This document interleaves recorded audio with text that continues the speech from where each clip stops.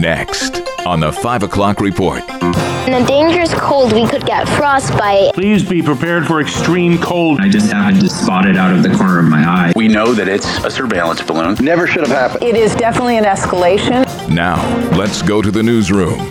Cold weather, Cold War. Good afternoon. Thank you very much for joining us. I'm Mark Webster. We'll get to the latest in the thawing Cold War between the U.S. and China in a moment. But first, our own deep freeze. Even a youngster knows this kind of cold is dangerous stuff. In a dangerous cold, we could get frostbite and maybe get sent to the hospital, and I wouldn't want that for anyone. Words of wisdom there as Arctic air and dangerous low wind chills descend upon the listening area. Certainly a good night ahead to stay in, but if you are venturing out, please be prepared for extreme cold across the area. That's our meteorologist, Kevin Williams. His forecast updated is just ahead. Many cities have warming shelters open for people without a warm place to go, especially tonight. This woman runs one of them. I know that there's still some people out there in tents, and I just really, really hope that they'll come seek shelter and keep themselves safe for this cold weather. One way the city of Buffalo is warning residents about the dangerous conditions, portable electronic signs spread throughout the city.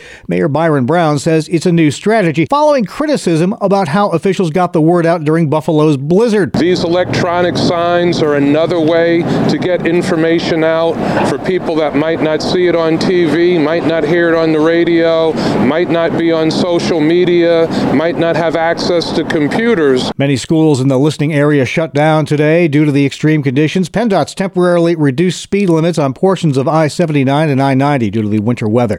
The storm systems created a days-long ice storm down south. Hundreds of thousands of Texans still without power and getting frustrated with their utility apps. It's frustrating. It's a waiting game. The application, it doesn't upload anything. It says status, crew sent, but still pending. There's no estimated time of service getting back. And in Boston, the cold weather has created a rather odd weather phenomenon. Frostquakes. That is how cold it is that people are talking about this phenomenon where it's so cold that the water underneath the surface freezes, which creates pressure on the soil and bedrock, creating these loud booms and shaking the ground where it could feel almost like mini earthquakes. CBS's Nancy Chen. All right, from the cold to the Cold War that seems to be heating up between the U.S. and China. I was looking out the window like I normally do, and I just happened to spot it out of the corner of my eye. Montanan Chase Dokes, among the first in the public to spot what China says is a wayward weather balloon of theirs. Pentagon Brigadier General Pat Ryder says Beijing's lying. We know that it's a surveillance balloon, and I'm not going to be able to be more specific than that. We do know that the balloon has violated U.S. airspace and international law, which is unacceptable. The giant white balloon continues traveling across America this afternoon, most recently spotted in Missouri. Many, including former Vice President Mike Pence, want the U.S. to shoot it down, but the Pentagon says that's risky due to the heavy payload it's carrying. Kentucky Congressman James Comer. We have China clearly playing games with the United States. This balloon never should have been allowed to cross over into past the Pacific coast under the continental United States. Never should have happened. Fox National Security Correspondent Jennifer Griffin. It's certainly concerning that the Chinese would be this brazen, particularly on the eve of the Secretary of State's visit to Beijing, which has now been called off. So it is definitely an escalation. It's being taken very seriously. All right, other news this day now. The U.S. economy adding more jobs in November and December than initially reported. Bankrate.com's Mark Hamrick. The stronger than expected employment report stands in direct conflict with fears of an imminent recession, which has been weighing on the minds of economists and business leaders alike. It should also give consumers some added confidence. About 500,000 plus jobs added between December and November. 2 people under arrest for the execution-style murders of 6 individuals in Central California. Tulare County Sheriff Mike Boudreau says one of those men went peacefully, but the other engaged in a gun battle with ATF agents. He was wounded, but is expected to survive.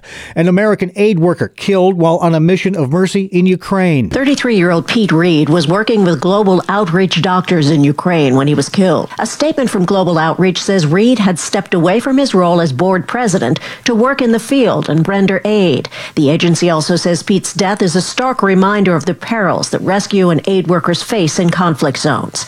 Reed was a decorated U.S. Marine before he turned to working in humanitarian aid. CBS's Linda Kenyon. Another urgent warning from Honda regarding some older model Hondas and Acuras that still have potentially deadly airbags inside of them. These are older 01 to 03 Hondas and Acuras with non-repaired Takata airbags. Honda says there are 8,200 vehicles out there that have a high risk of having the airbag inflator rupture that can cause death or serious injury. You can check with a dealer or the NHTSA.gov recall database. That's Jeff Gilbert in Detroit. An Iowa health facility fined $10,000 for making a big mistake, pronouncing someone dead who was, in fact, alive. An unidentified woman pronounced dead by a nurse at the Glen Oaks Alzheimer's Special Care Center in the Des Moines, Iowa suburb of Urbandale was discovered breathing inside a body bag after taken to a funeral home. Just so you know, this female was transported there deceased, and she is not. They are in the chapel, and she is on a cot. A 911 operator alerted paramedics who went to the funeral home. That's CBS's Jim Krasula. The woman was later returned to hospice where she died 2 days later.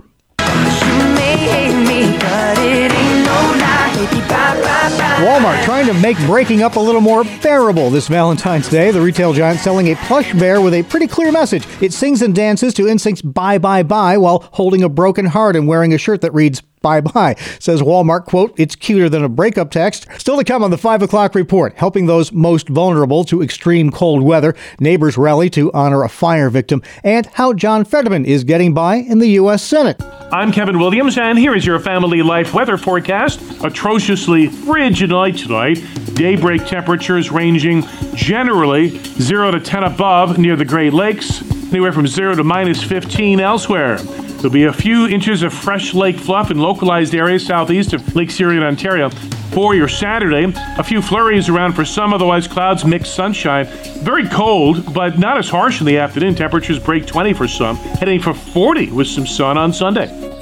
All right, thank you, Kevin. Now checking the stories making news where you live across New York and Pennsylvania. A code blue alert in effect tonight for that dangerously cold weather. Tracy Cooper runs a homeless shelter in Rochester, New York. We house people like the homeless, whoever needs somewhere to stay and somewhere to eat, and make sure they're safe.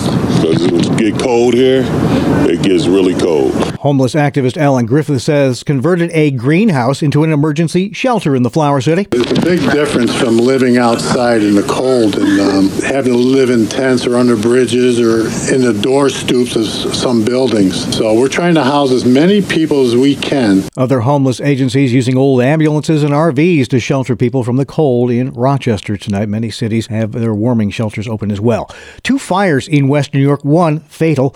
The Niagara County Sheriff's Office says a 70-year-old man has died following a fire in his apartment in Youngstown. Harlan Green was pulled from the building but had suffered from cardiac arrest. And a blaze this morning in Buffalo did major damage to a home on Pomeroy Street, the Red Cross providing temporary housing to its resident. A caring community member rallies to honor the victim of last week's fire in Rochester. That story from Family Life's Greg Gillespie. Mark, the fire on Hancock Street a week ago took the life of 78-year-old Christine Cannon. Local restaurant owner Evangela Stanley has been collecting clothes for victims of that fire, but later found that no family had come forward with connections to the dead woman. That's when Stanley decided to claim Cannon within her own family. I was like, no, this isn't right. And I knew I had to reach out and tell them that I would love to claim her. Evangela Stanley told Wham! News that the woman was a military veteran and she connected with Monroe County Veterans Agency, which is arranging burial at a military cemetery. A funeral service for Cannon will be hosted by the Powerhouse Kingdom Cathedral in Rochester next Saturday at 4 p.m.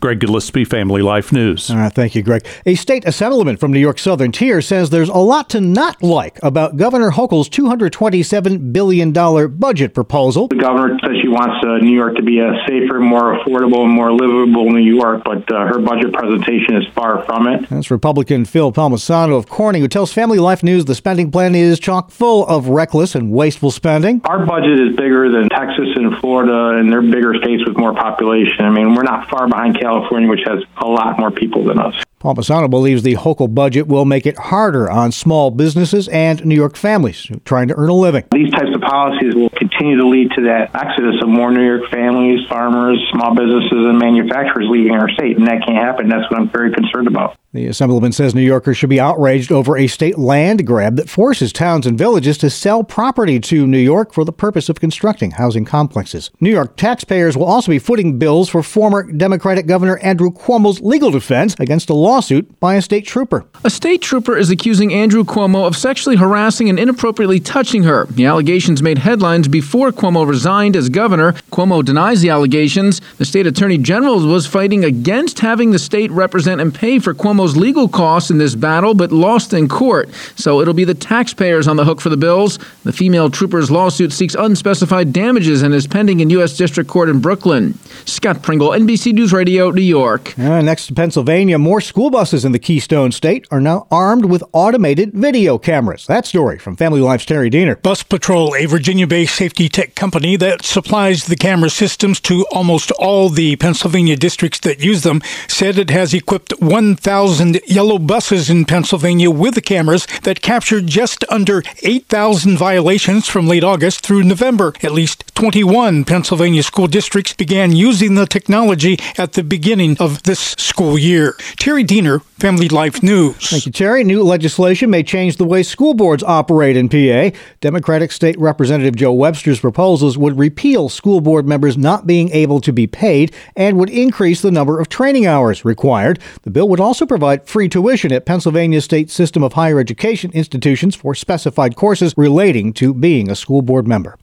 And stroke victim and new U.S. Senator John Fetterman is getting some assistance in his new job. We get that story from Family Life's Bob Price. Pennsylvania's junior U.S. Senator will benefit from closed caption technology that's being installed just for him in the upper chamber. It's to aid the freshman Democrat while he recovers from a life-threatening stroke that hinders his ability to process and communicate speech. According to Time magazine, Fetterman coordinated with Congress to have the special technology installed at his desk in the Senate chamber. It allows him to read typed closed captions as individuals speak. That technology also assists Fetterman as he delivers speeches himself on the floor of the Senate, which has strict rules prohibiting members from using certain technologies like cell phones. Bob Price, Family Life News. All right, thank you, Bob. Your nightly market report is up next, brought to you by Ambassador Advisors. Here's Family Life's Dave Margolotti. Stocks finishing lower today after a back-and-forth session. Coming off of disappointing earnings from Apple, Google, and Amazon, markets were poised to start the day sharply lower. Also, before the opening bell, January jobs reports show that the labor market remains far more robust than expected as the unemployment rate hit its lowest mark in more than half a century. The news moved analysts to expect at least another rate hike from the Federal Reserve as inflationary pressures persist. Despite all these items, stocks turned higher at one point before losing steam in the afternoon. Oil today dropping to nearly $73 a barrel. The Dow was 127 points lower, the S&P 500 fell 43, and the Nasdaq off 193. Ambassador Advisors is a Christian financial planning firm helping faithful stewards do more. Online at ambassadoradvisors.com. Thank you, Dave. This is the 5 o'clock report on Family Life. The Bible has more than 2,300 verses about money and possessions, but what does it say about earning? Hi, I'm Rob West with your Faith and Finance Minute. When we rely on our own power to earn, the world is a scary place. We have to be reminded constantly that God is our provider, and not just of wealth, but even our skills and abilities to acquire it. So as you work to earn a living, remember who you're really working for. Colossians 3:23 and 24 tells us, "Whatever you do, work heartily, as for the Lord and not for men, knowing that from the Lord you will receive the inheritance as your reward. You are serving the Lord Christ." Earning isn't just about money, it's about honoring God in all you do. Discover the best Christian financial articles, podcasts, and videos by visiting our website, faithfi.com, or by downloading FaithFi, Faith and Finance from your app store. All right, coming up on the 5 o'clock report, we'll pop out a few fun facts about bubblegum. It's soft, juicy, and delicious. Best of all, Hubba Bubba lets you blow great, big, fat bubbles. Hi, I'm Kevin Williams, and here is your Family Life regional weather forecast. Certainly a good night ahead to stay in, but if you are venturing out, please be prepared for extreme cold. As we head through the weekend, though, the Arctic air moves rapidly away and temperatures rebound quickly. Overnight tonight, though, bitterly cold, a frigid night. There'll be a few inches of fresh lake fluff in localized areas southeast of Lake Erie and Ontario. Otherwise, just patchy clouds, a few flurries. Low temperatures will range from the single digits in parts of northwest Pennsylvania to the single digits and low teens below zero in parts of central New York.